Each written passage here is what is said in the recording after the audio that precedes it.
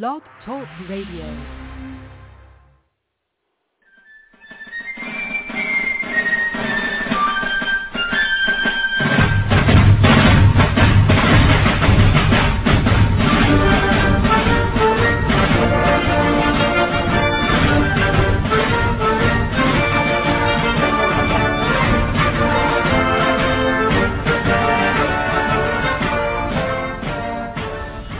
Greetings from the Sons of Liberty. We received this communication from the Rogue Nation, Eternal Militia. It is an open letter to the New World Order. You have had control for so many years, played your war games, making money off both sides of the wars, robbing the common citizens of this nation every way we turn, our gas, our food, our utilities, our toys, etc. But the internet has turned out to be your own worst enemy.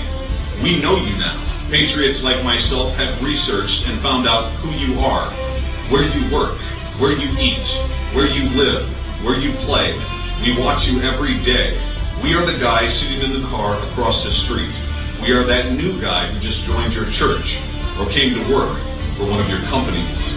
We live for the day when you will be dealt the same level of evil and cruelty you have been dealing all of humanity. You may know everything about us too, but we don't care.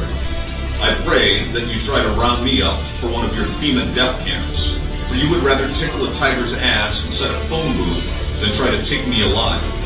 We fear you not. We may wait on you to make your first move, to try to take our liberties, or we may go ahead and strike first, and remove you from the face of the earth. All your money and power will not protect you from our vengeance, which we will have very, very soon. You forget there is strength in numbers. You forget there are still American patriots by the millions who will never submit to you or be your slaves. You forget about the 200 million firearms on the streets of America. All you New World Order thugs combined, Blackwater, the brainwashed military, the thug jackbooted cops, FEMA stormtroopers, United Nations peacekeepers, cannot even come close to defeating us. You will make your last and stupid mistake when you declare martial law and try to round us up. But we will fight to the death and take you with us. You should never sleep easy, for you never know when you may wake up in the middle of the night with a Colombian necktie and us standing over you, laughing, while you take your last breath, and when we the people take this nation back from your evil grip. We will hunt you to the ends of the earth and shoot you down like mangy dogs. Sweet dreams, motherfuckers. That communication came in from a sniper. I suggest you think about what the fuck you're doing to our goddamn country. Now, a message from the Sons of Liberty concerning the New World Order.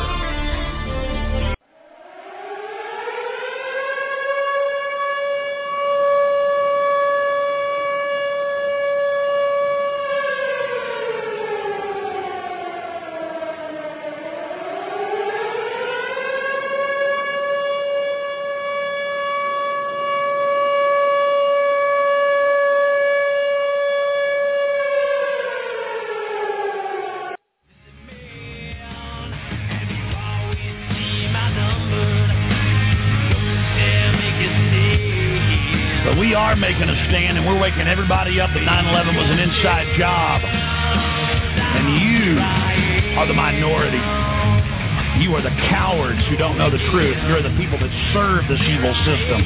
You're the people that serve a system that hurts innocent men, women, and children. Not just Iraqis, not just Afghans, not just Africans, but the people right here in this nation. You serve a new world order that attacks and feeds on you. And I'm here to tell you that you will be defeated. Your hours are numbered. We've got the energy. We've got the life force. All you've got is evil backing you up. All you've got is greed and liking to look at yourself in the mirror. Because deep down, the New World Order is a pot-bellied, chicken-necked ninny. And all the armor and all the weapons are nothing. You are nothing compared to good. You are nothing compared to life. And you will be defeated.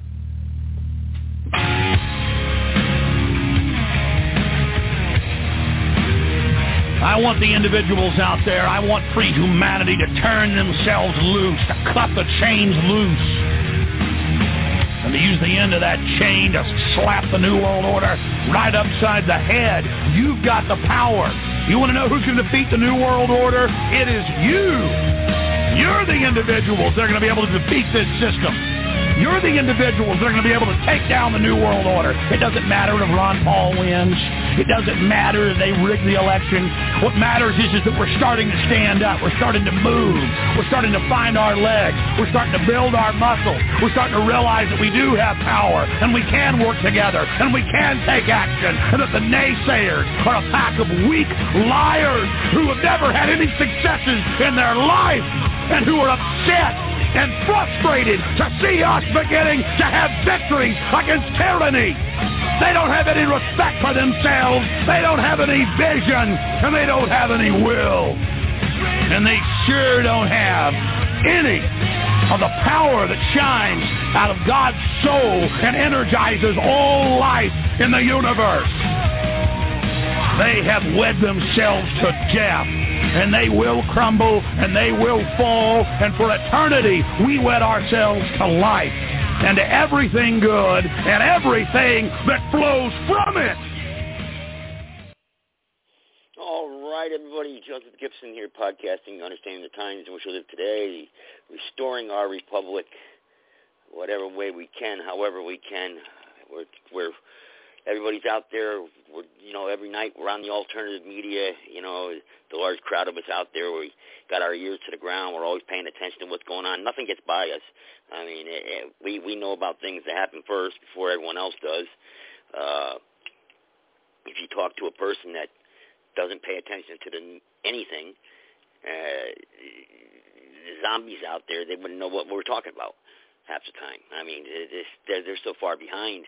It's not even funny. I mean, it's I don't see how people could live in the dark. I mean, I can go without paying attention for 2 weeks and still be ahead of the game with them. So, but we're trying to restore our republic, and we've got all these ideas. And for the last 6 to 7 months, I was on here with the Republic, with Jim Carpenter and Mr. Geiger and all these other guys out there. Actually, Geiger, he never really came on, really. He came on very seldom. I think he came on like once or twice, actually.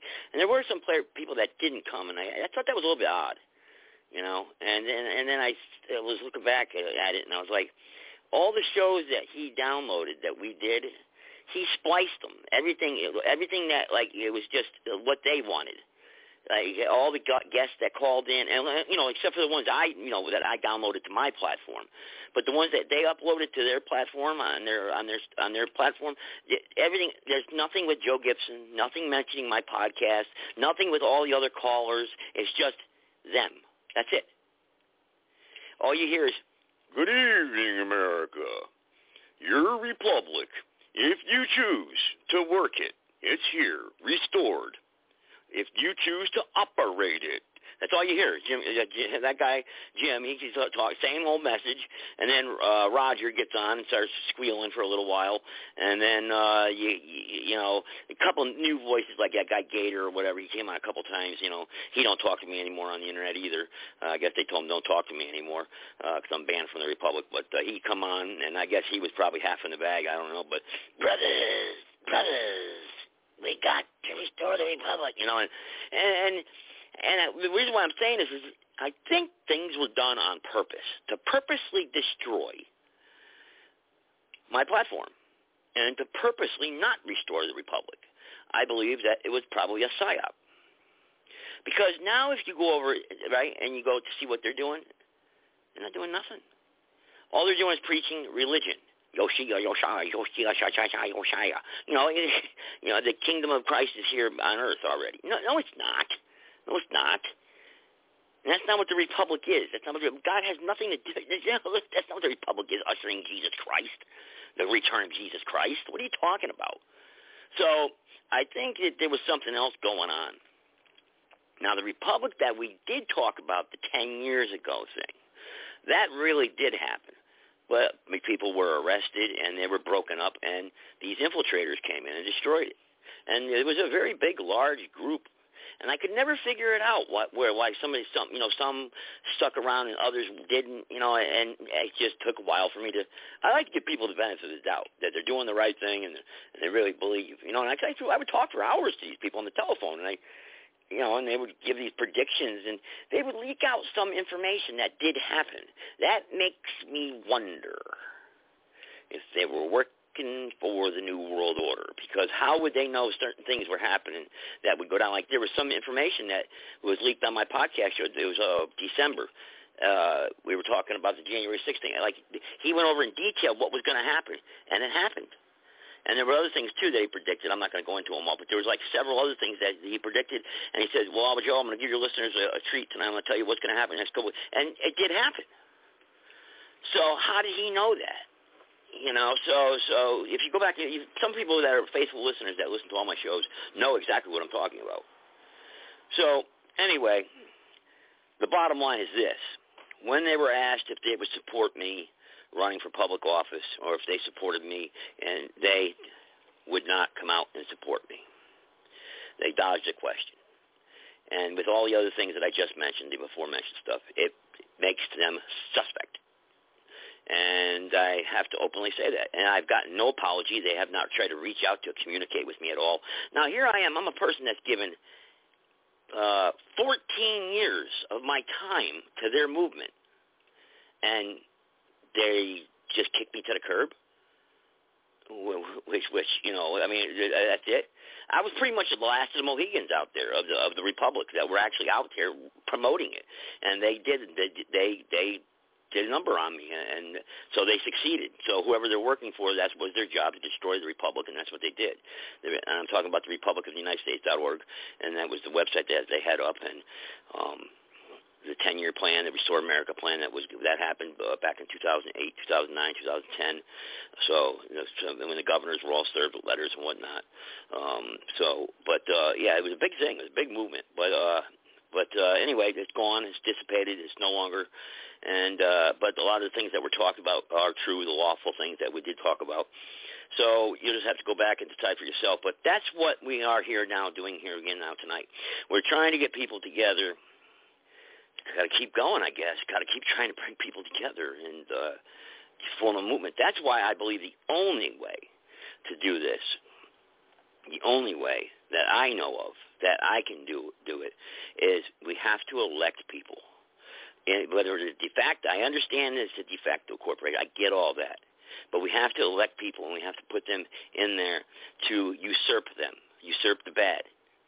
And people say, well, that'll never happen. You'll be corrupt. You'll turn corrupt. If that's the case, then we're doomed. If we don't have any faith in our fellow man or yourself to go in there and do the right thing, and you're going to be corrupted and you're going to sell out, then we're doomed. You might as well just, I don't know, wait for whoever's coming back, God or whatever. We're done. So there's no point. Just pick up the newspaper every day and just wait for the big one. That's all I can tell you. Why bother? Why bother trying? Because I don't believe that. I believe that there's good people. There are good people that have been elected in this country, and I believe that Ron Paul was a good one. For instance, that's one example. Ron Paul tried to do a lot, and he had quite a big movement there. When he ran for president, he should have won. I believe he did win. I believe they rigged the election. I believe he won the primary there, so especially in Iowa. He was more popular than anybody. So this is what we got to do. If they're rigging the elections, which we know they are, we've got to be monitoring this. We've got to become electors, and we've got to become delegates in our community, and we've got to be monitoring these elections. And we have to speak up and say something. This is our country, damn it. We have a right to speak up and say something. We have that right. Stop being scared. Jeez. What was I rented on guy in Washington, D.C.? Who cares? Man, I'd rather die on my feet than live on my knees. Come on, man. These people out there get messages right now. Listen. Like these pastors, I'm just passing through. I'm a soul winner. That's what I'm going out to do, soul winning.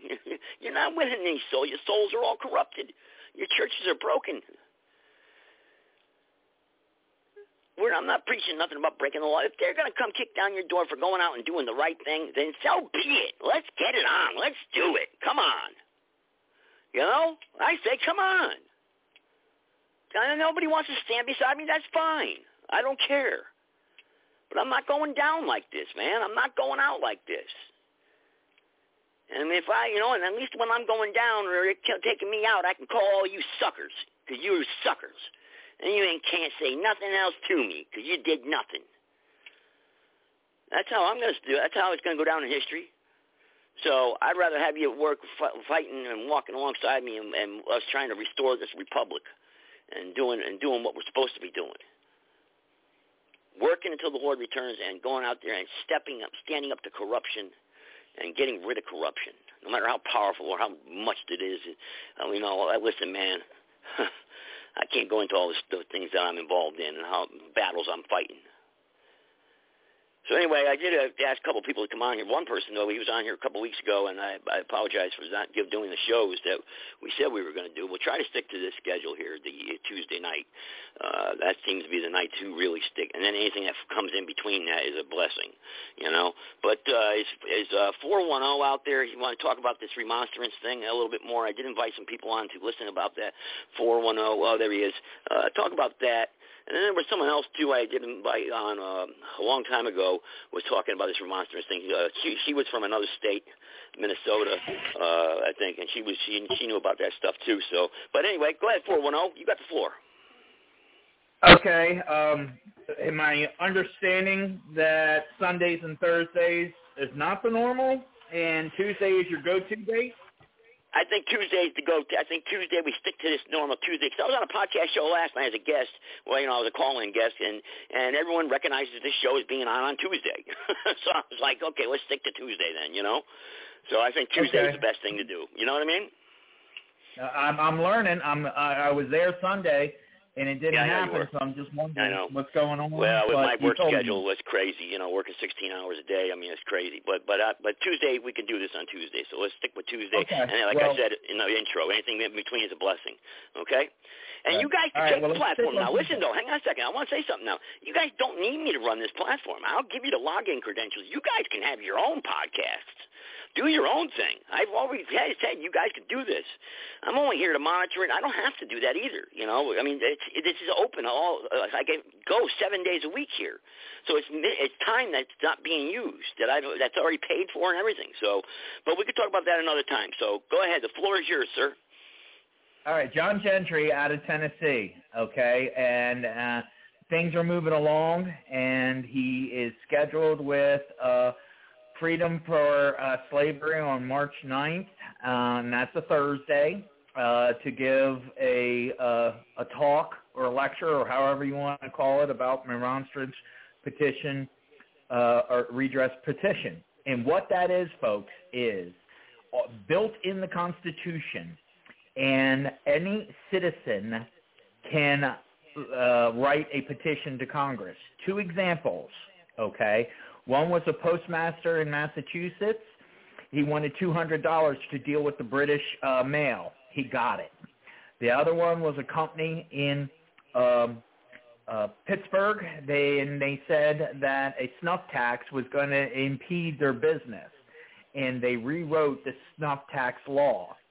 So what we're trying to say is you have a tool, and this tool does work with the legislative body, but you can call out the judicial body for judicial malfeasance and so forth. And this petition is by its inception, read on the House floor of both Senate and House, okay? And that's a big deal because it goes into the public record. And then the follow-up to that is teaching people, parties of 6, is to swarm, and that is to audio-visual contact their representative and create a digital record. Call your congressman. Well, how do I know that you called your congressman? Well, you had 5 witnesses, and you mailed a copy, or you sent in a copy of the swarm to that congressperson.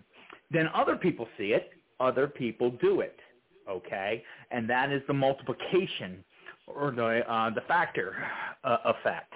So those are 2 things that will get our voice heard And, Joseph, you said something right and that John believes in. Run for office and call them out or run your campaign to get elected, okay? And that doesn't mean kowtow or, bend on anything. Just run your campaign how you're going to run your campaign. But you got to throw your hat in the ring. You got to call out controlled opposition when you see it. And that's what the Republic is doing with controlled opposition and to kind of beat down Joseph's following and so forth. And then the religious preaching, divide and rule, folks. They are just trying to come up with the divisions, abortion this, transgender that. And yes, they're very serious things, but if you do not work on fixing the courts and in calling out the legislature, they're going to constantly be putting a shield or a wall amongst the people, never to scale it and come back to the root of the problem. And that is their consolidation of power. They're not listening to us, folks. So either, or both, run for office and audit them and take part, be a part of one state at a time or one state with the remonstrance redress petition. And wrapping up, I'm working with Texas, Tennessee, and Florida just as an example. Carolina can rise up, and they can contact me through Joseph, if you want to learn more about it. I'm having mind spring problems with some people's email, but I'm trying to get back to people, okay?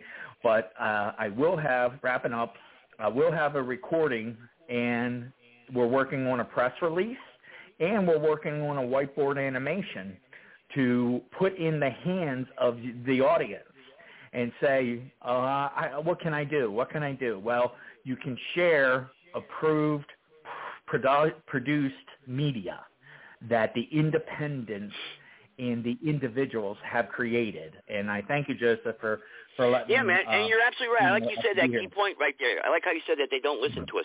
It's like that guy, Lieutenant Governor down here, Mark Johnson, or I think that's his name, Mark Robinson or something. I don't know what the hell his name is. He's not even important. I want to forget him anyway.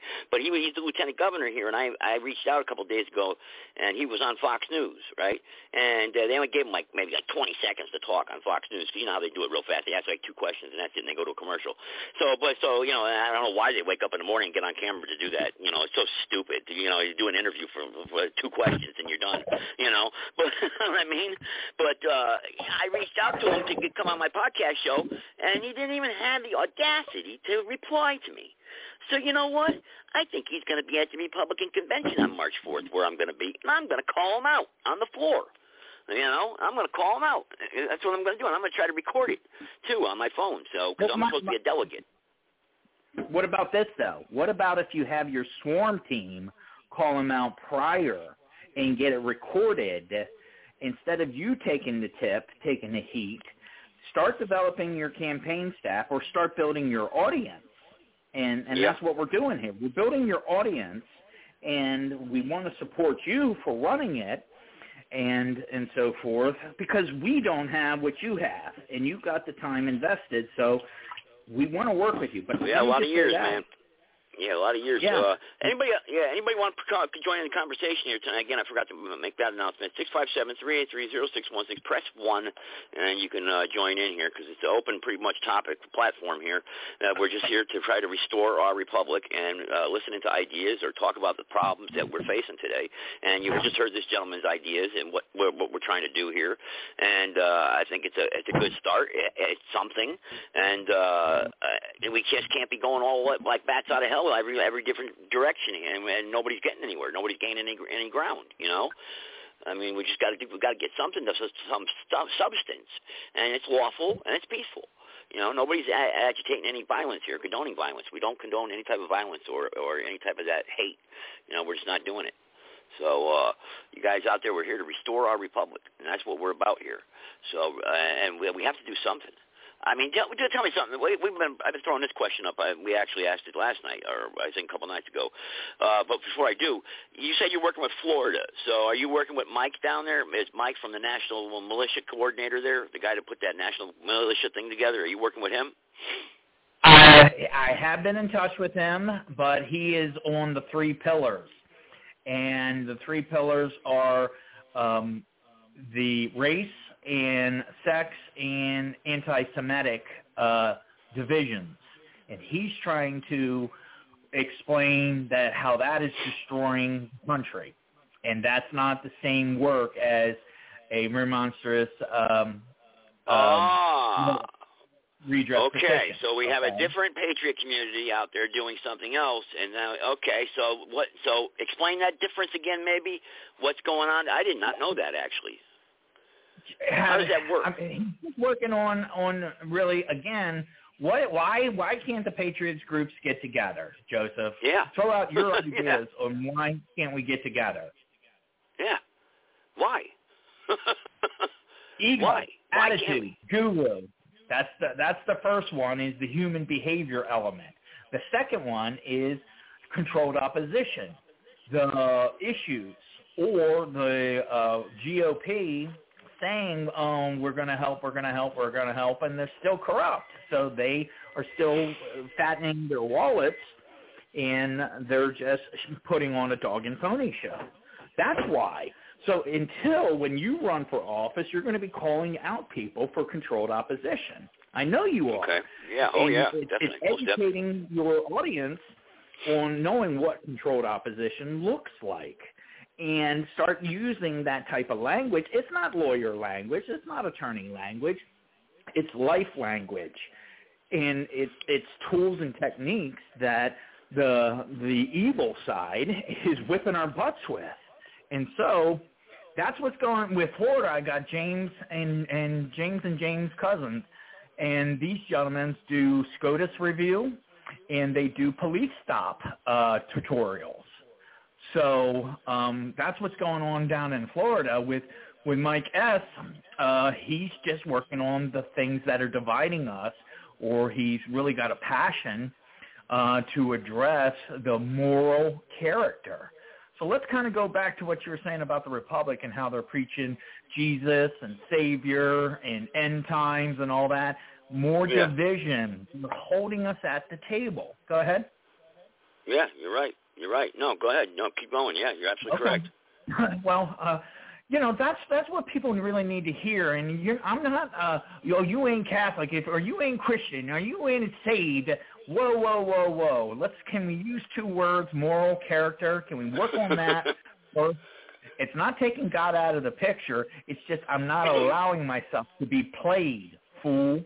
I am not allowing you to bring up religion, church and state separation of powers.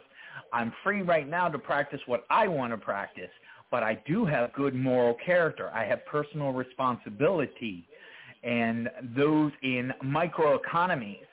Why does the Secret Service get all excited about counterfeit, right? They're trying to not have people to damage the USD, the greenback. But if we started developing microeconomies, withdrawal consent, folks, withdrawal consent, interpose, nullification, when we take our marbles off the playground and protect one another when they come after us, okay, that's where our country is heading. We're withdrawing from the sickness, okay? We're getting well. We're in recovery if we have halfway houses, or if we have a recovery house, i.e., call it, a compound, or call it a community center. And that's what people really need to think about this is I don't need to play with the bad guy and try to beat the bad guy if I don't even show up for the fight. It's when they come after me. Correct. Thank you. Okay? So that's what really people need to think about is we've been conditioned and programmed since birth, okay? You, me, everybody. And it's a very, very small few that deals with the conditioning and programming first and doesn't get tangled up with the tribalism of the 2 teams, Democrat and Republican, okay? And people have been saying, I want the representative parties, not the political parties. And two things John mentioned to me tonight, if I could. Everybody from this download, from this podcast, go ahead and read George Washington's farewell letter. And in that letter, it says political parties will be the downfall of this republic. What? And notice that in 1850, citizens from Philadelphia petitioned Congress, read Washington's letter at the beginning of every congressional session. Do they still do it today, Joseph? I don't know. Do they? No. In 1980, no, of course not. Okay, here's the thing, folks. When you have a simple Simon piece of Americana, why did you guys chicken shit? Why did you stop reading George Washington's farewell address? It's documented in the Senate archives. What year did they stop that? What year did they stop that? 1980. Really? Sir. Wow. Yep. Wow. Interesting. Reagan, hello. Okay, not going to go there, trickle down, but because they're both two wings of the same bird. But that's the thing here, sir, is they did it from 1850 to 1980. Every Congress was reminded by that. Oh, and look, they took it out. So part of the petition, okay, the national petition, but again, I'm not a federalist. I'm a states' right. I'm a compact theory. And if these terms hurt your ears, it's okay. Learn it. Have a battle buddy in this fight, okay? We need to get with someone else and get out of our isolation and our aloneness. We need to work with somebody else to understand compact theory and the Reconstruction Act of 1867. They punished 9 southern states, not because freeing the slaves, because they wanted not to be federalists, folks. You're not going to learn that in school. That's what everything was the fight about, okay? Yes, it was. So that was the one thing that John Gentry brought to my attention, and I challenge, and not being a tough guy or know-it-all, but go read George Washington's farewell letter, okay? That's the one thing. And then do you guys remember who Kirk Cameron is? Kirk Cameron, yeah, he does that Rapture series, doesn't he? Yes, he does. He also has Millennium, and that is an hour and 40 documentary on the moral character of the Founding Fathers that John Gentry wants to promote and let people see that that's the level of moral character we need to look at and get back to and hold each other accountable. And none or very few of our elected representatives would have the same moral character as the Founding Fathers. And it's only through conditioning and programming that people are getting away from this. And because the population, the general population, does not check or challenge them because they haven't seen it before. The last time someone did a successful redress petition was in 1890, and John Gentry's trying to bring it back, okay?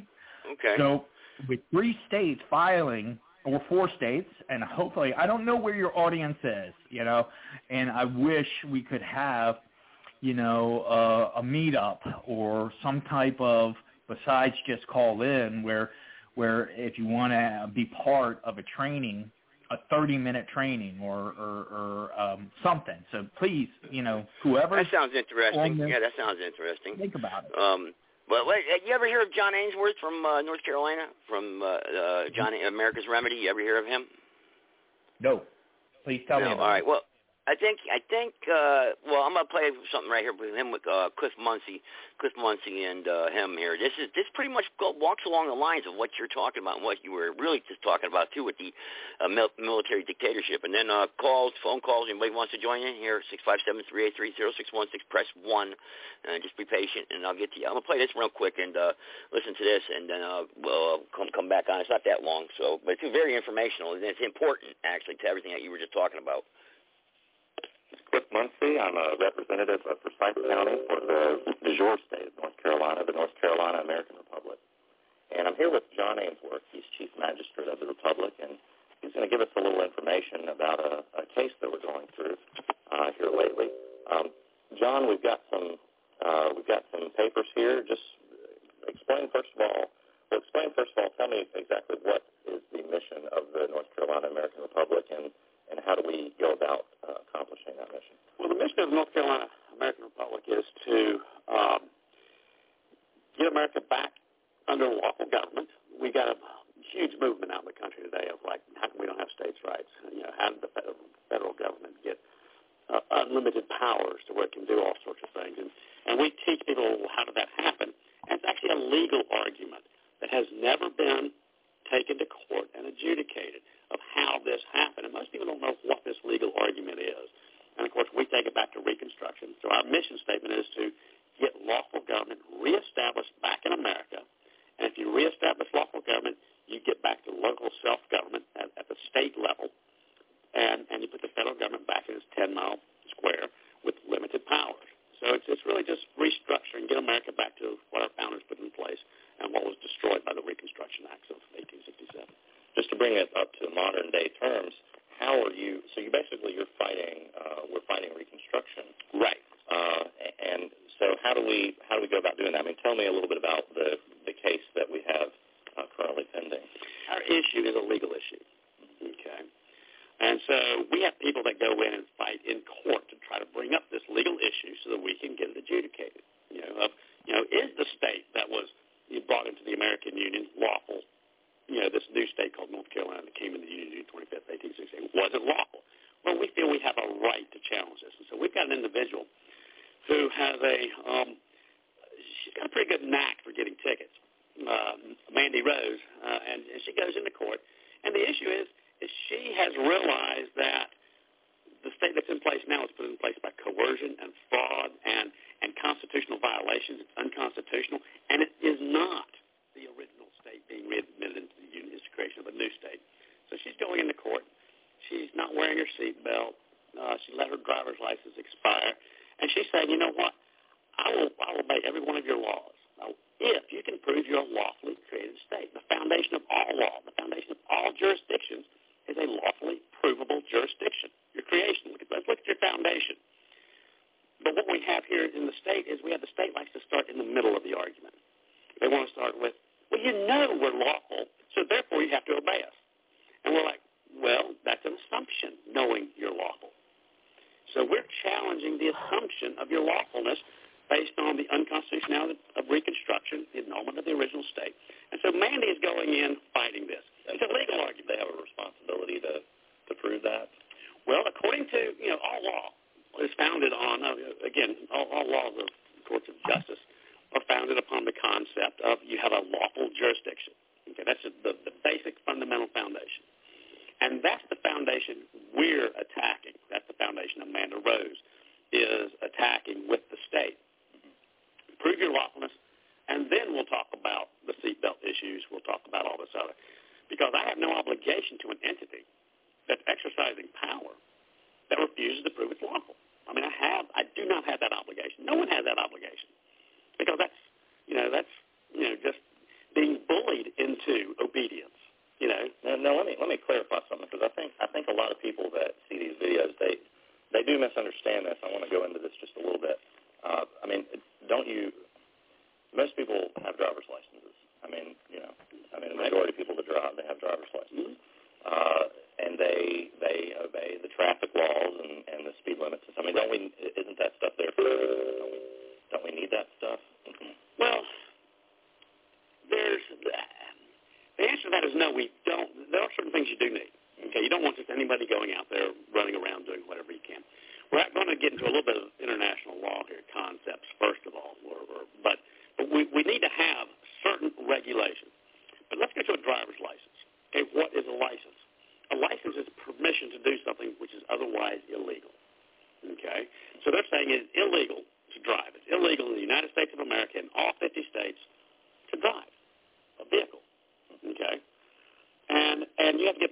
state, they will tell you that driving is a privilege, not a right. Well, wait a second. This is the land of the free. You're trying to tell me that people don't have a right to travel?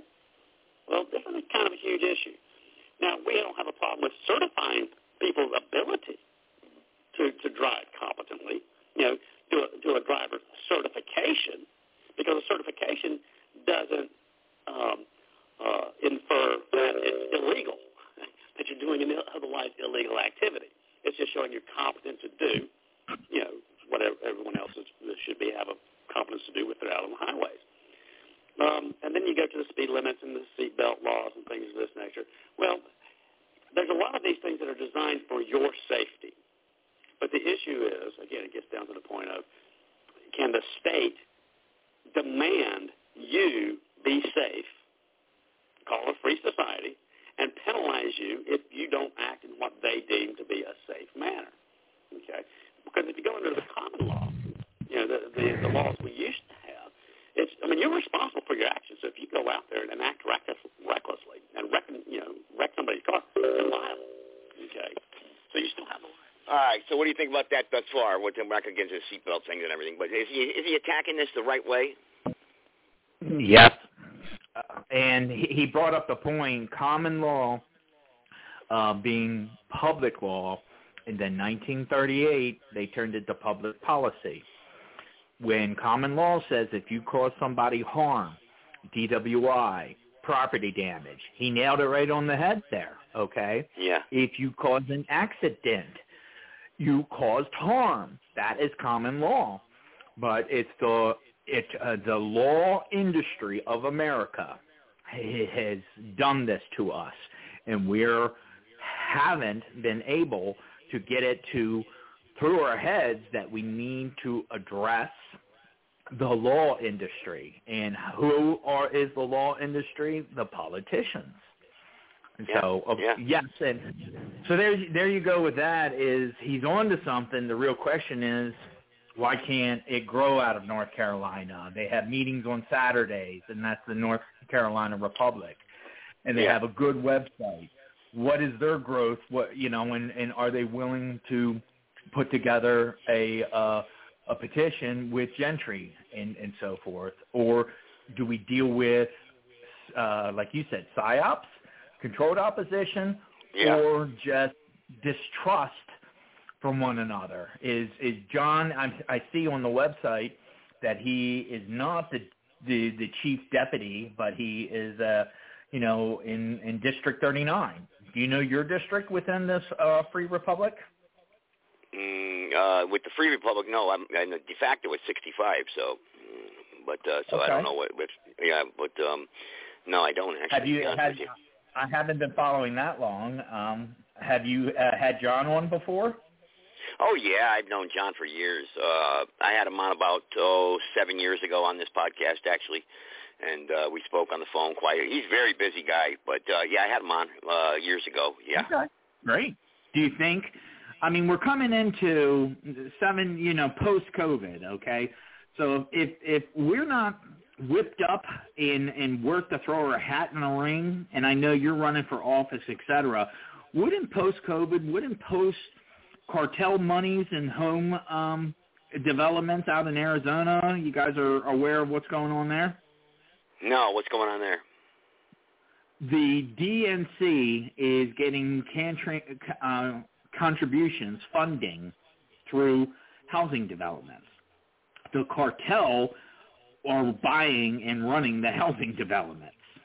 And that is a splash, and it's not just Arizona, also in Tennessee. They are now using housing, okay, the thing that BlackRock and Vanguard have $19 trillion tied up into. So where we, the people, it's harder and harder for us to get a house, right? And they're causing my sweat. God, yep. Wow. They're using the housing financial industry to control us. But people are finding out, and, but what will be done with it? Even with the evidence, what will be done with it? Where is the county constable, the county sheriff, and say they're the only ones that can smack down a criminal charge, from my understanding. Somebody fact check me on that. I'm okay with that. It is the citizen I think you're right. that can file the civil. Thank you. Okay? So with what, and also that whole jurisdiction and origin, did you hear how John said how the state loves to come in the middle of it? I got a huge cracking smile when I heard that. It's true. Yeah. And just to say, okay, and this is very important, we have really 4 layers, if I may, okay, just quickly to say the 4 layers. The first layer is de facto, working within the by force government, and that's what de facto means, by force, okay, and doing the remonstrance redress petition. Help out with that, people. Get off your ass and connect and talk, and call. We had a bunch of people in Oklahoma that were doing that remonstrance too, Minnesota and Oklahoma, and I don't know what happened to it. I've lost contact with a lot of these people, and they were working on the remonstrance, and I just don't know what became of it. And I remember them. Is there any way to archive or get their contact information? Are they dead to us? What's that look like? Well, I have their contact information. It's them replying back. People are never. You know that.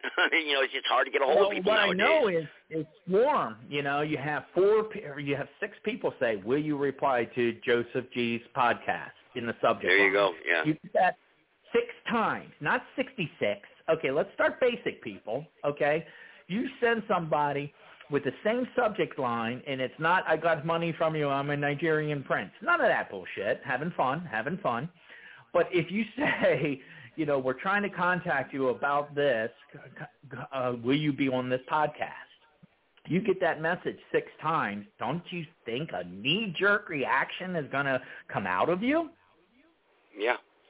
Well, at the same time, too, I'm in the rebuilding phase now. Remember, I just wiped out a whole platform of listeners that were coming on here that were contributing, these Republic people, So, we had for 7 months, I was catering to them and their base, So we just wiped out a whole base of listeners here. And I've done that a couple times over the years where I've had groups of people, where I've had, a certain crowd single in on my show, and that's happened. And sometimes it's been successful, other times it's been a disaster. And you can ask other people that have been around a long time on my show. I don't know if Sarge is out there listening tonight. Sarge, I think Sarge has been around. Matter of fact, Sarge has, I think, been one of the longest listeners that I've had now.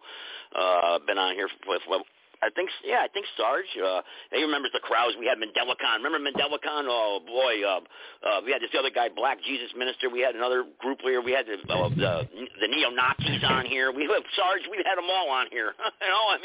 We've had so many different crowds on here. It's just of people, and it's amazing. So we're well known. It's just that we have to get the right people that are going to do the right thing. That's what's important. Yes.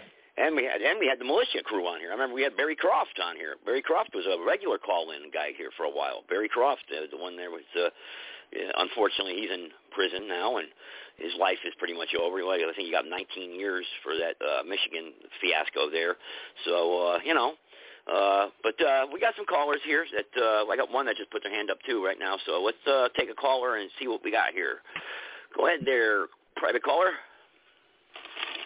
Hey, ask and ye shall receive. How you doing there? There he is. Hey, man, what's going on? Very interesting discussion. I got a couple of questions and comments about what I've heard tonight. But first, I'd like to preface my remarks with saying I'm very familiar with the aspect of jurisdiction, being a state policeman, having chased people in hot pursuit for a crime committed in the state, in my state, or for warrants. They were wanting warrants within my state into another state, and the things I had to go through, even though the arrest was made in the other state. There were procedures we had to follow. Even though we would make the arrest there, we would have to take that person before a judge in that state who would then examine whether or not the person should be extradited to my state for adjudication. So I understand very thoroughly jurisdiction. and, what it requires. Even within counties in the state I'm in, making an arrest in a county, they often have to go for the county judge before you can remove him from that county to be prosecuted in another county. So, yeah, I understand it. But my question is about this idea of things like traffic laws and all that sort of thing. Am I to understand you're saying that the states may or may not have the jurisdiction to establish these laws, that the 10th Amendment, I understand, generally gives them permission to legislate in because of Reconstruction, and the fact that Reconstruction was not done in a constitutionally legitimate manner? Is this what I'm to understand?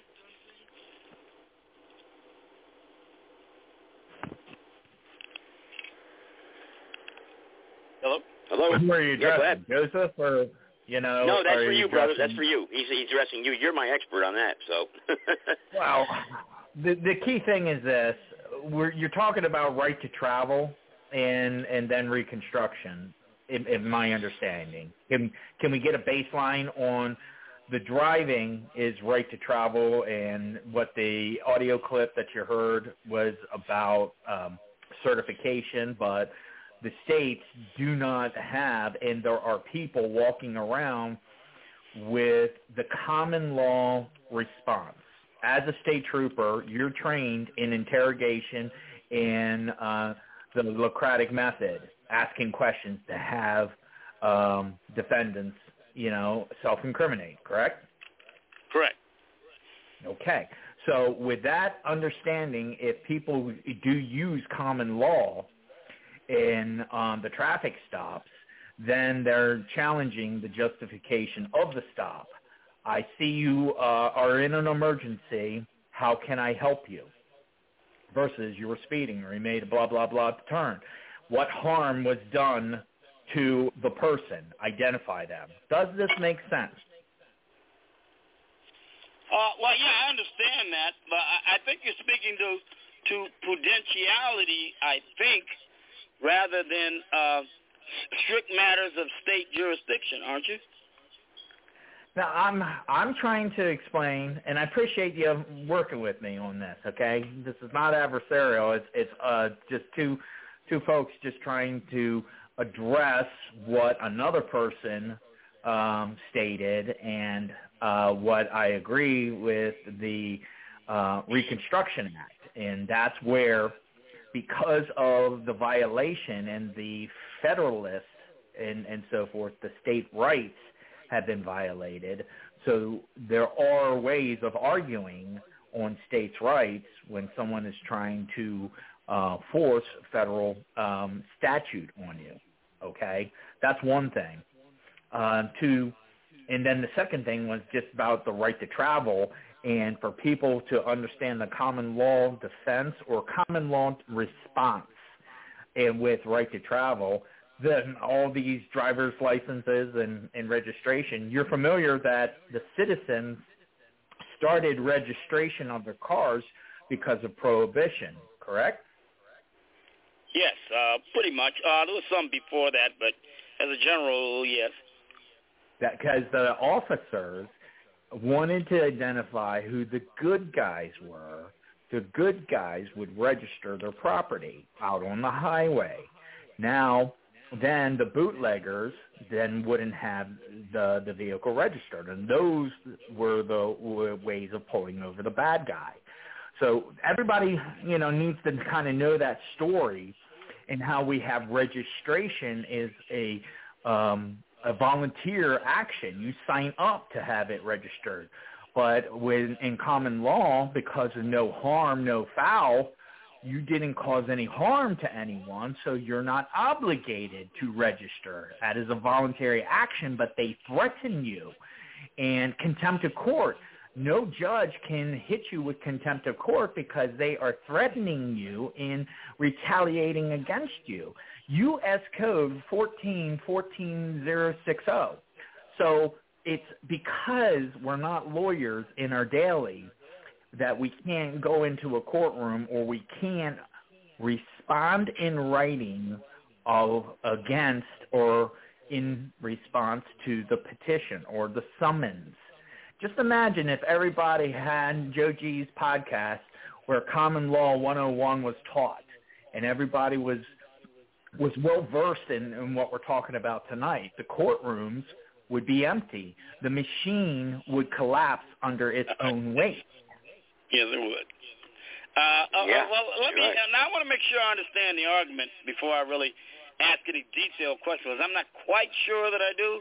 I think I got most of it. Like with quo warranto petitions, I remember one in particular was put forward by Leo D'Onofrio with regard to Barack Obama, given the fact that he did not believe he was an Article II natural-born citizen qualified to hold the office of President of the United States. He attempted to put a quo warranto petition before the Supreme Court to ask by what authority he holds the office of President. And, of course, that petition was denied. So I understand what, the idea of quo warranto petitions are and the other type of petition you mentioned. I understand the purpose, but Wait. Okay, this is very important. So, have you seen a remonstrance redress petition before? No, sir, I have not. Okay. All right. Please continue.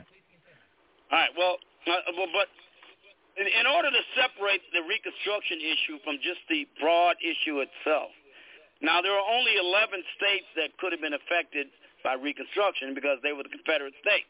I believe only 9 of them, strictly speaking, were really heavily affected by Reconstruction. So let's look at the other states that weren't. Now, are we saying that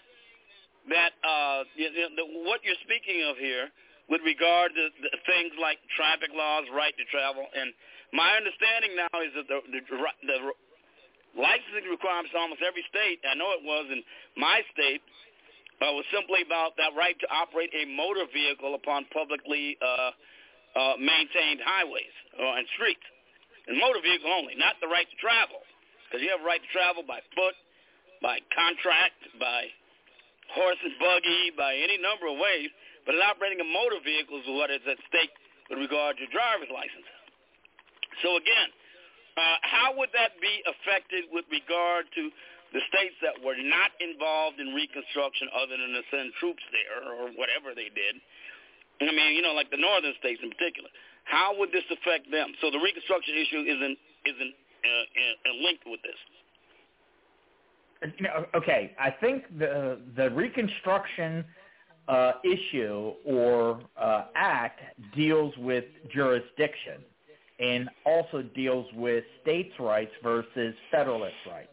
So that is one argument. When you get hauled into any court, who are you? What authority do you have to bring me into this court?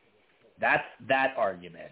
And then the whole motor vehicle versus horse versus bicycle versus your own 2 feet, right to travel, is driving when you have the driver's license, is it a right or a privilege?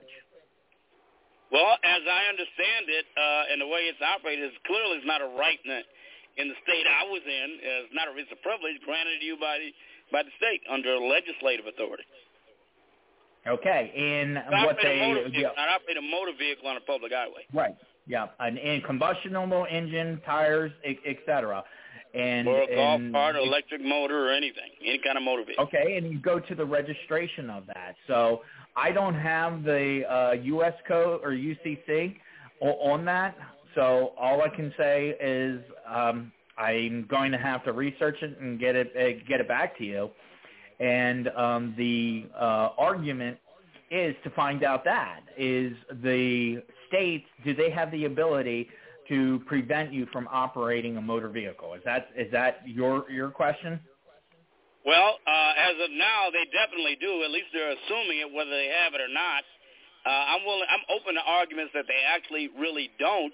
But thus far, I haven't seen anything, because there's all kind of arbitrary rules and laws they can make that are really kind of stupid, but they've got the authority to make them. I mean, all kind of. I'd say at least 40% of the laws that are passed are really arbitrary and unnecessary. I mean, that's my opinion. Let's go to the genesis of this. Remember how the state likes to come in the middle, okay? So the origin, 1938, it was when public law was suspended and public policy took over. So your arguments are valid to negate any statute that was passed from 1938 to present day. You have that right to argue that because they are not constitutional and they are applying public policy, a statute on you, and not a public law. Bingo. Game over. So that's where the judges intimidate and hit you with contempt, and then you have to take it to appellate, and then you have to take it to even higher, and until you either quit out of attrition or something happens to you. Let's look at the history here, folks. You know, Lincoln was killed. Well, let me bring something else to your attention. I'd like to hear your comment on this. Now, this has been my understanding prior to these recently, what I've been hearing arguments like yours advance. And that is this. Under the rubrics of the 9th and 10th Amendments, the powers of the state, and I prefer to call them powers because I think people have rights and governments have powers, and I don't like to give anybody the idea the state's got the right to do anything. The question is whether they got the power to do it, so we keep them in their proper lane. You know, I think governments are all about power and the restriction of that power, which the Constitution is intended to be a restriction on governmental power. That's the purpose of it. So it doesn't impinge any more than is necessary upon our liberties, because I think we can all agree government is evil, but a necessary evil. So, I mean, we want to keep the evil that it can do minimized, and that's the whole purpose of the Constitution. Now, my understanding about this sort of thing has been that the Constitution is the supreme law of the land, no matter what we believe about anything. Constitution is the supreme law of the land, period, over and done. That's it.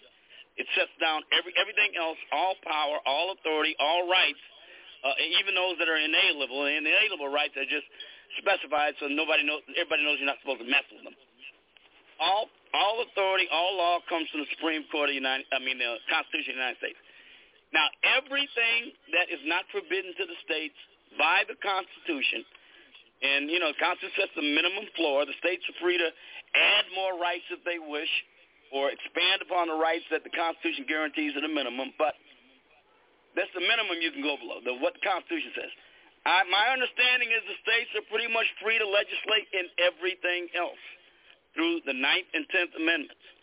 I mean, you know, importune their legislatures to pass laws they think are necessary for the health, safety, and welfare of their citizens under the term called police power. That has been my understanding to now.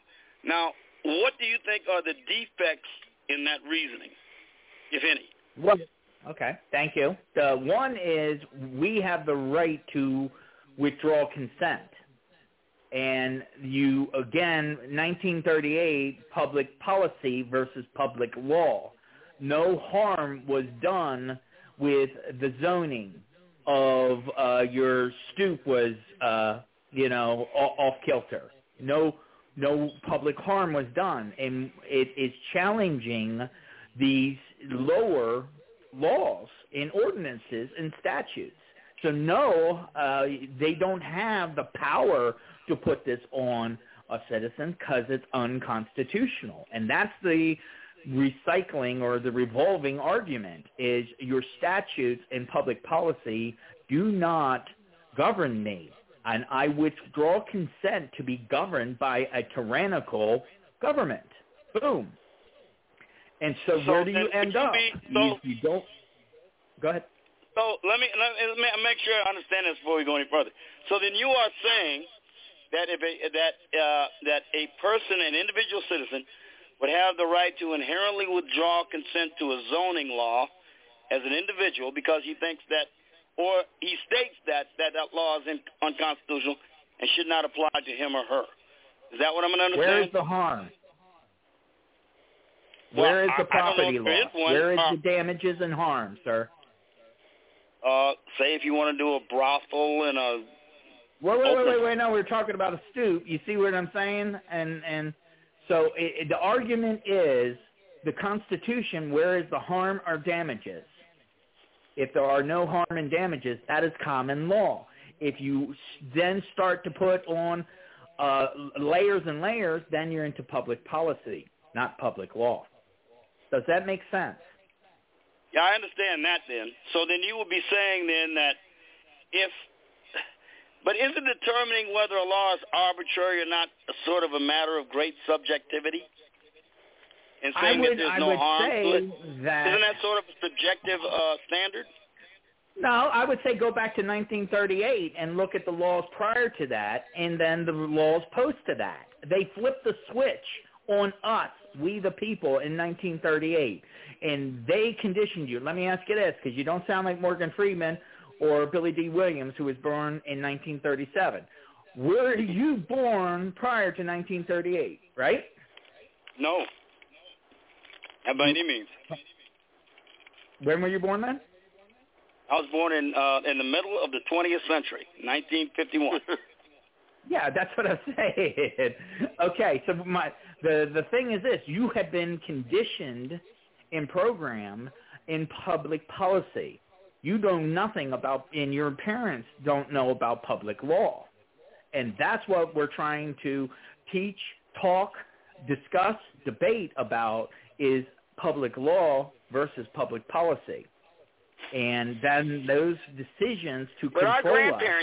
But our grandparents, and I had the fortunate to know my great-grandparents growing up with them. It's actually my great-grandmother didn't pass away until I was almost 18 years old.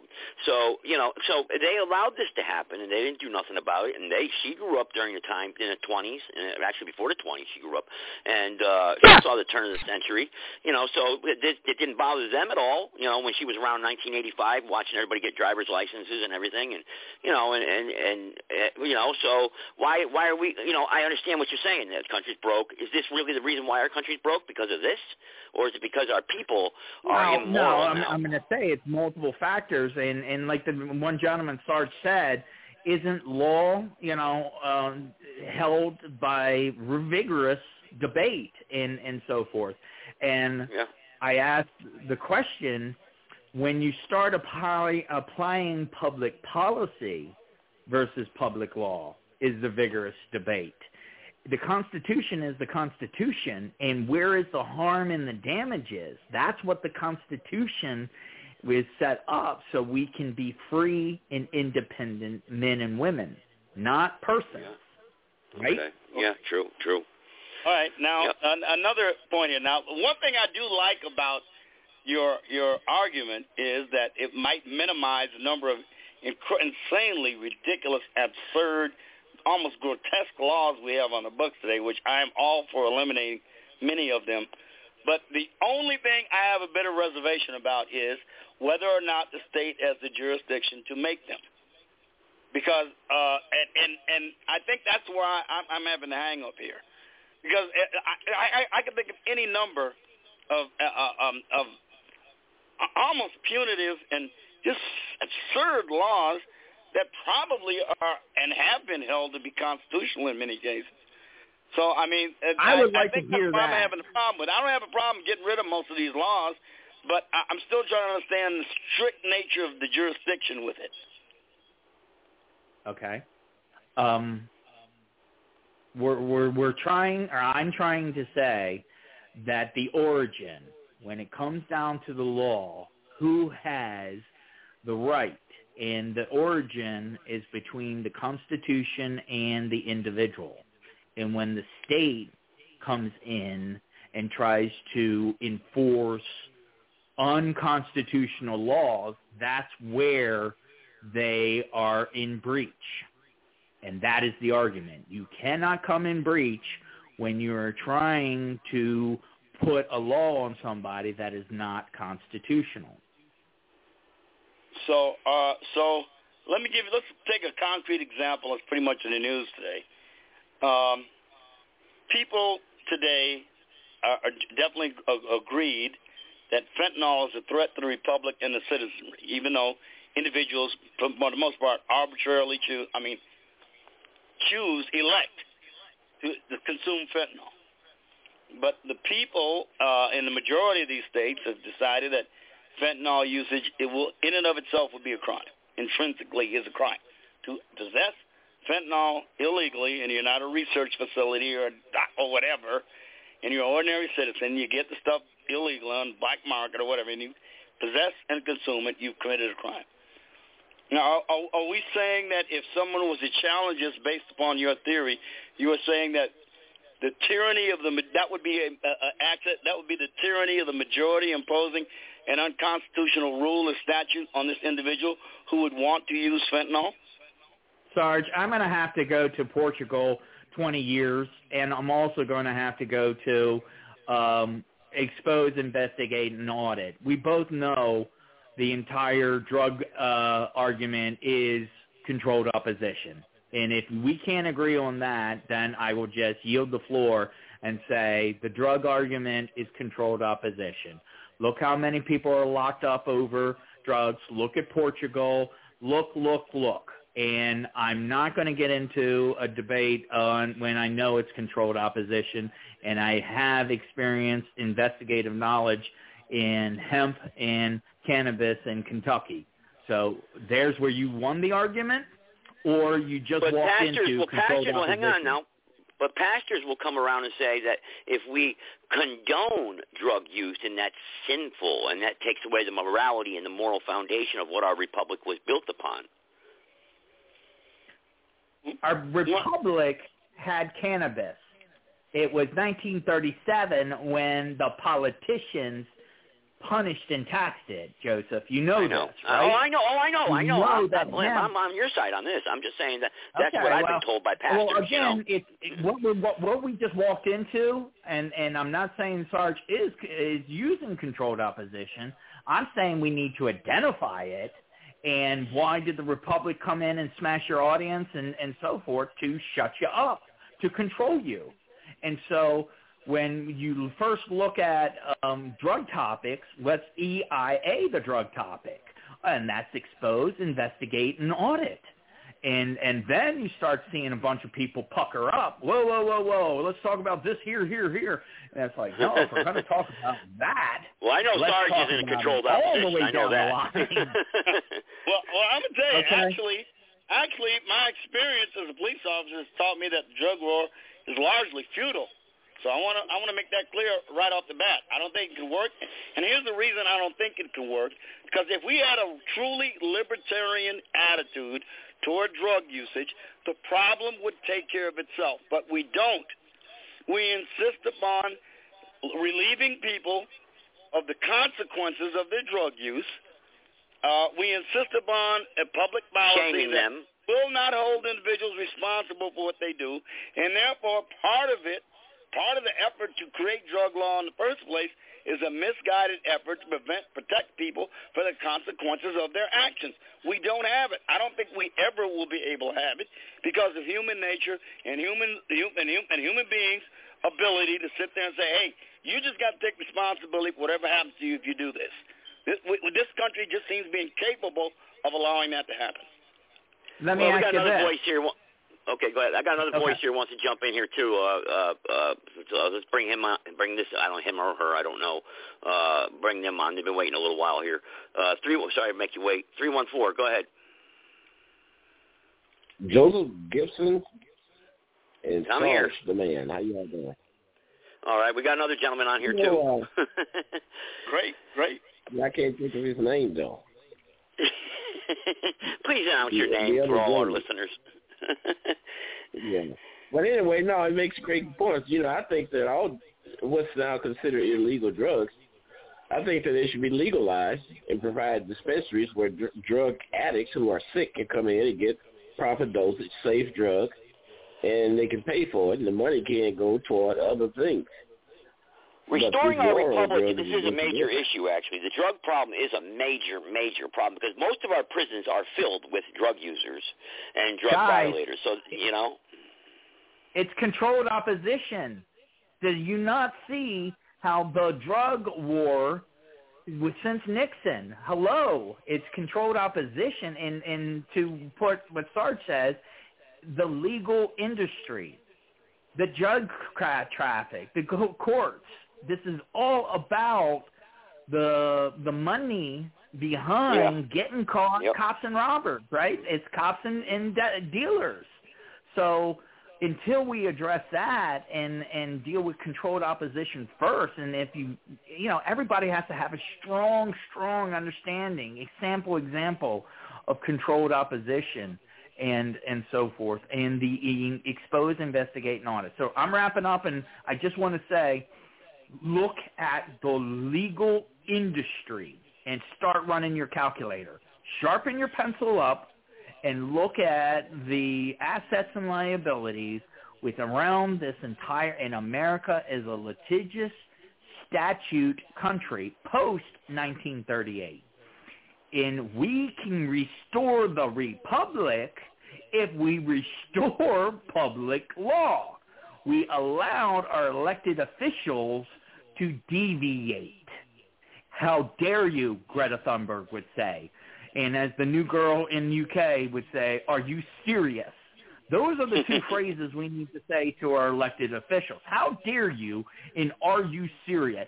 Bring us back to 1938, where this bullshit of public policy is not stressing me. Get out of my life. I am a free man or woman.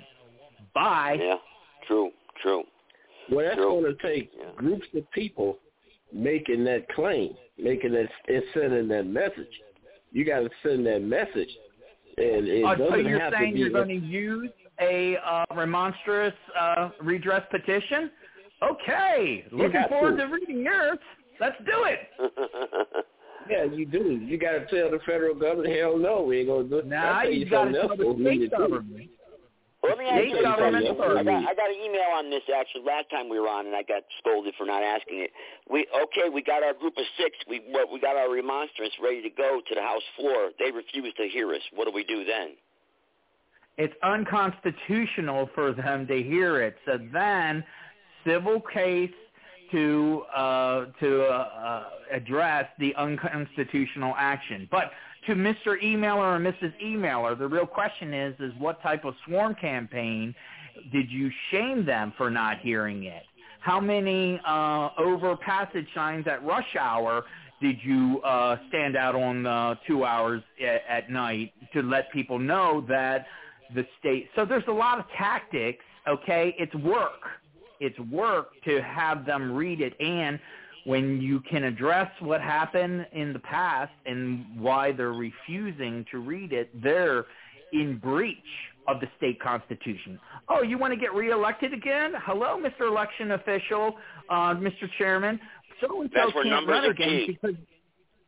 What? Numbers are key there because you know what? If there's only a few of us, they don't care. You know that. You know, that's the whole thing. What this show is all about. These people don't care about us. They don't care. You know, they don't have to care because they're bought and paid for. And they have controlled opposition to keep us fighting one another. And so yada yada yada. So to answer that person's question, there are multiple tools and tactics. Let's see but everybody wants to talk about woulda, coulda, shoulda, like Alcoholics Anonymous. Right? Yeah. And everybody on the last call was like, has this been done before? Have you did it? I haven't read your petition yet. So everybody wants to be a Monday quarterback, okay? And the country's not going to survive if everybody's a Monday quarterback. We need people to step up and be the quarterback, right or wrong. Baltimore. You're right. You're 100% right on that, and I have those debates all the time. But then we get the God aspect. People say this country's not going to be saved. It's all going downhill.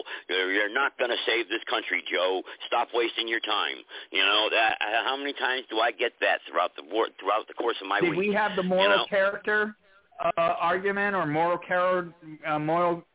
character discussion in the beginning of this podcast? Yeah. Right?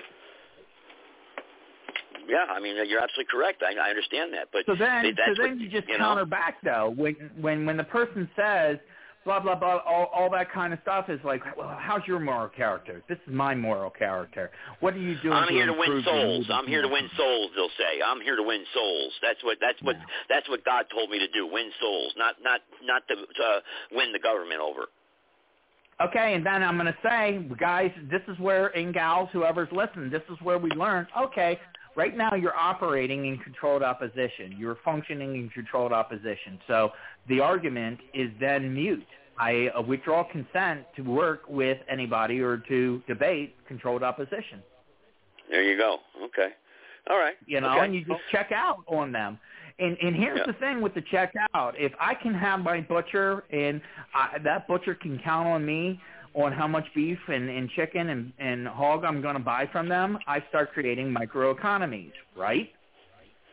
Yeah. And it's the microeconomies that the centralized bank, fear. They want us dependent to the greenback. Why are they losing their shit over crypto and so forth? They don't want microeconomies to exist. And then they're trying to create the central bank digital currency. Once again, getting you hooked. And I wanted to bring this up. Let's go through the death roll, okay? Abraham Lincoln died because he introduced the greenback. Hello. Yep. Okay? Yep. It was an interest-free or a debt-free currency. And what we currently have is an interest-bearing currency. Welcome to the world, folks. Kennedy wanted to get us on the silver note. He got clapped. Hussein wanted to get his country off of the petrodollar. He got hung. Gaddafi wanted to get off the petrodollar. He got toppled. And then the Shah of Iran, he wanted to have nationalized petro. But then he got ousted, and the Ayatollah came in. So, folks, they're going after it's Iran about now. the money. Yep, they're going after Iran now. Iran's the big bad wolf, you know. I mean, and we know that they're a non-central bank country, and they're a sovereign country, and that new world order can't stand them. Well, I'll tell you, Joe. Look, Joe, this is the thing, man. Look, it took from 510 B.C., starting with the classical and the introduction of the classical Greek period, until 1787, when the United States Constitution was ratified and adopted. That's 2,297 years to get anything like the United States. The first country of its type to be founded in the manner that it was. I say to you and to everybody else there who says this country is irredeemable and it cannot be saved, I say to you, you are literally wasting 2,297 years of Western civilization and what has led us to the Constitution of the United States. It took 2,297 years to get this country, unique above all others in all of human history. And I say it's worth fighting for and saving and restoring that republic. Now, I don't know how it's going to be done. I ain't that wise. I wish I was. But I know one thing. If we give up on it, we're giving up on the best chance human beings have ever had for a combination of civil order and liberty. And right now it seems like too many of us are willing to give up on it. Yeah, that's true. Well, what's going to have to happen is people are going to have to get to the point where you say, no, we ain't going to do it. And you have to send that message out even before the subject is even at hand. And you need to send it to the courts, too. You need to tell the courts, you need to start talking to the judges, sending them a message and saying certain words like your behavior can get you kicked out. I think that would help. Now, that's not the only thing, but I think that's needed. Can I just kind of reiterate or bring up 2 points? And I'm not, okay, here's the thing. I really appreciate that history, that timeline, okay? And here is a very hardcore fact about why this country is so unique. The colonies in 1763 to 1773, 10 years, had colonial script, meaning debt-free currency based on the production. England, King George, was in debt from Rome, and we're not saying the Pope, we're not saying Catholic Church, we're saying Rome and the 13 families. They were in debt, and the colonies were the most flourishing and most productive, and they were jealous. And that's where, in 1773, because we would not take on an interest-bearing currency, because we already had 10 years of colonial script, debt-free currency, that everything started going south. So before the Constitution was ratified and so forth, the colonies had it together with get off my money, okay? You're not going to tax, you're not going to interest on my money. I work hard for my money works hard for me. So gentlemen and your listeners, fact check that. Know that we, in this side of the hemisphere, were the first to have a debt-free currency. And in 1914, the Brandbury pound, England picked up from its cousin, picked up from the colonies, and they tried to introduce a debt-free instrument, and it got squashed, and it got manipulated. So these are two facts, okay, that's what our country is about. It's about profiting from your production, not getting money by somebody else's labor. And that is what the world, wants, is everybody gets rewarded for their own doing. Does that make sense? Yeah, it does. It does. Boy, it used to be it. But because they got us on their greenbacks, they got us on the USD. So, for people, when you start saying, I don't want to use this, gets clapped. Come on now. I mean, the evidence is in front of us. So when we withdraw consent and we stop investing in USD and we start investing in Florida script, Tennessee script, North Carolina script, and so forth, and we start bringing now, let me ask you, does that violate any laws with the de facto? Because we know coinage of money is a very serious thing. The government, these criminals take that very seriously. These IRS foreign collectors, So is using another currency or bartering with another currency, is that illegal? You got crypto, don't you? That's digital. That's not a physical currency, though. That's digital. Did I mention anything, physical? So you got a point. What it is, I don't know if creating the the Bob Marley dollar, let's just call it, and circulating the Marley dollar in between the states, if that's a crime. What I know is a crime is counterfeit. And you have the Liberty dollar that I think is going, and so forth, Nevada, Wyoming. So there are stuff out there on the marketplace. But where I'm going with is you have to build the microeconomy, okay? You have to have that bullion barter mentality amongst your people, amongst your community. But you know what confuses me about that? Is what is our foundational base? What's our base do we build from? Because it's kind of like two-faced or to say, I'm going to trade in my Federal Reserve notes for our Bob Marley dollar, just as an example.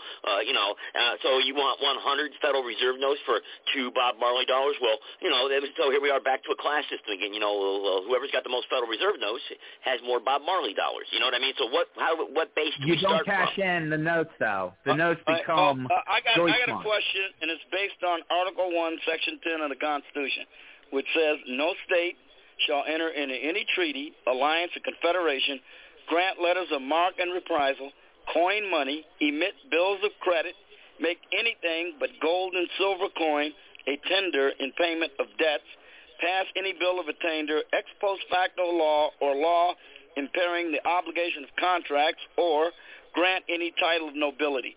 Is there anything that you have said that might be in conflict with that aspect of the Constitution? Well, it's one thing I'd say not. The Constitution can always be amended. I say we're already until it is. Yeah, but until it is there anything that you have said that might be in conflict with that aspect of the Constitution? No, we're already in conflict with Federal Reserve notes. Did you notice the first sentence? No other states, not microeconomy. So go back to your own words, your own reading. Huh. No, I think why are you relying on daddy government to create Boy, you mentioned Tennessee coins? script, though. You mentioned specific state scripts. Those are citizens that live in that script, in that state. Make sense now? Oh, okay. I thought you meant they were state-issued scripts. Nah, no, sir. But good point. Okay. Good point. Yeah, I'm glad you cleared that up. All right, yeah, okay, so I'm glad you straightened that up. Okay, I got it now. Okay. So we're allowing communities, to create it. But let's just remember, like in the Civil War and the Massachusetts coming down to Fort Sumter, you have commonality. You have community by state. You don't, your state loyalty used to be stronger than your nation's loyalty, but it's only through conditioning and programming. Oh, yeah, definitely. Right? There you go.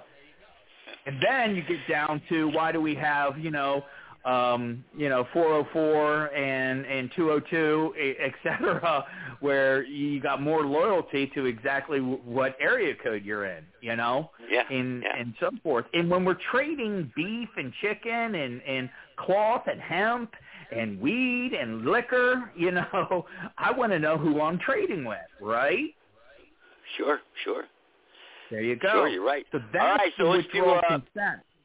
Okay. Well, anybody else who wants to chime in here, we'll do closing thoughts. It's a nice podcast. Anybody who's listening, want to press 1 and do closing thoughts, you can.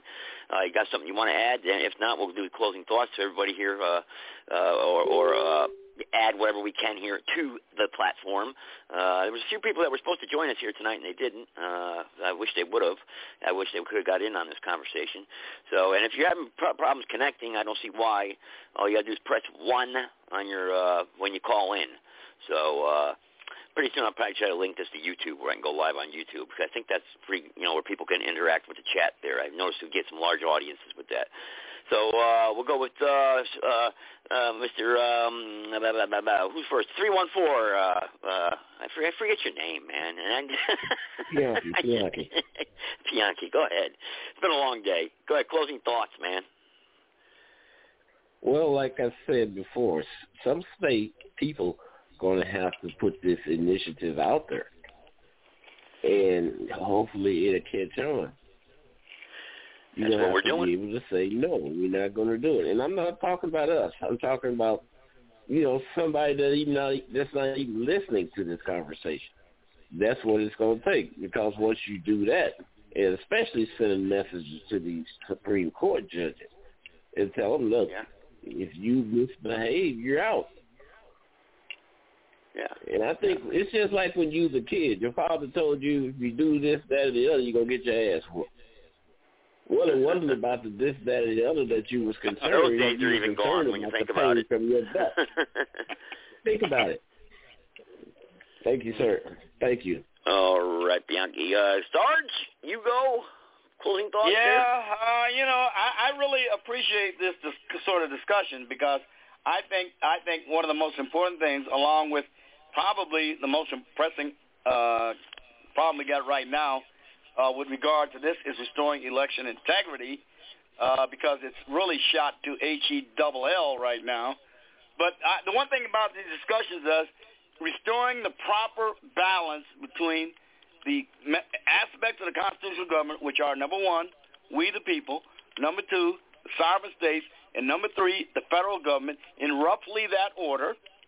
To restore that balance is so vital and so important, but yet still we are faced with the specter of a great senator named John Kennedy interrogating for her fitness to hold office, confirmation hearings, a federal judge, been on the bench for 8 years now, and asking this woman, what is Article 5 and Article 2 of the Constitution? And she literally said, under oath, she did not know. Now, and then on top of it, the Senate voted to confirm her, which was even worse. They voted to confirm this woman, despite hearing her say she didn't know what even Article 2 was, and how many times does the federal judge have to rule on Article 2 matter, for God's sake. So, I really find it, I think we just need to understand what we're up against with regard to people who are federal judges who don't even know the most basic aspects of the Constitution, being asked to rule upon something that is relatively obscure to most people, and probably to include most jurists, something like quo warranto or writs of remonstrance. I think sometimes when I think about what we're confronted with and what we have to go up against is Not insurmountable. Well, let me ask you something, Sarge. But really a big hill to climb, and we ain't got no low gear. Let me ask you something, Sarge.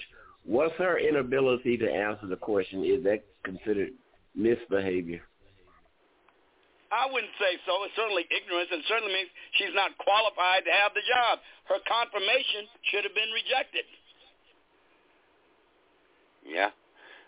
All right. Well, that's something to think about. I'm going to pray us out here. If that's my first guest here, 410. He gets to give his closing thoughts here. Go ahead there. Recap what we talked about here. Wow, recap is a tall. You can do it. Okay. You know what I mean. The key thing, and it's I came here, was invited and so forth, is we do have a tool, but it seems like we're not picking up the tool, we're not working the tool, we're not understanding the tool, and that tool is one of many tools in the toolbox, so it's not the only one.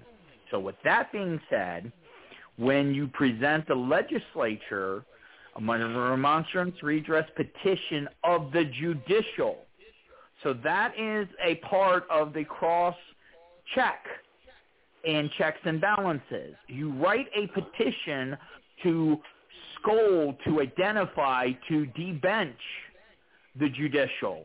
Okay, that's what that tool is used for. It's not just listen to me, elected representative. No, it's I got dirt on Judge so-and-so. Do something about it. And if you don't do something about it, you are in breach of the Constitution. You shall be removed. Step one. Okay? And all this talk, and this is my second time, and I just wish people would just take a little time and understand that that's one tool. The second tool is the swarming, where you create a court evidence, a digital audio file saying, do your job, respond to the petition. And you create so many outcry of that it is recorded. So then when you go to civil suit, and when you present to your constable, your Constitution sheriff, yes, we have the ability to touch all three branches of government. By us presenting the sheriff and the citizen survey is step one with the local sheriffs. How many men and women on this audience has had a meeting with your local sheriff? I and 20 other men met with the sheriff in the county that I resided in about 6 months ago. We went through the exercise. We didn't lip service. We did the work, okay? And he, with 20 witnesses, says, I will withhold the Constitution and deem these things that went through in the past, and it had to deal with COVID a lot. I see that I have support. I have a posse, and therefore, and it's going to be a judgment call, when the next lockdown comes, okay?